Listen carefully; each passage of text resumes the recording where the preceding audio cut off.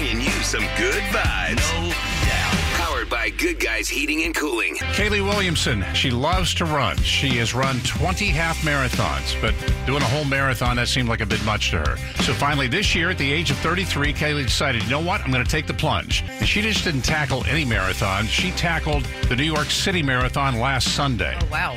She is directionally challenged. She had a guide, her mom, 56-year-old Sandy Williamson. And along the way, anytime Kaylee heard music, she stopped to dance. There were high fives, there were hugs, and anytime somebody would turn up the music on their phone, she would stop and more dancing.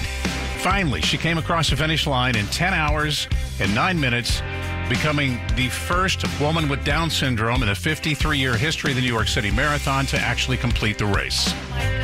Kaylee's mom said seeing so many people react positively to her daughter is the most, without a doubt, joyous experience I've ever had in my life.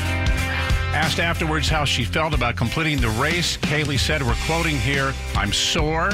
I like to run because it makes me feel happy, and I'm a diva." You get it, girl. Amazing things that you can do no matter what your challenge is. And that's your good vibes for a Wednesday. Pat, Tom, and Cody reminding you to always be the good.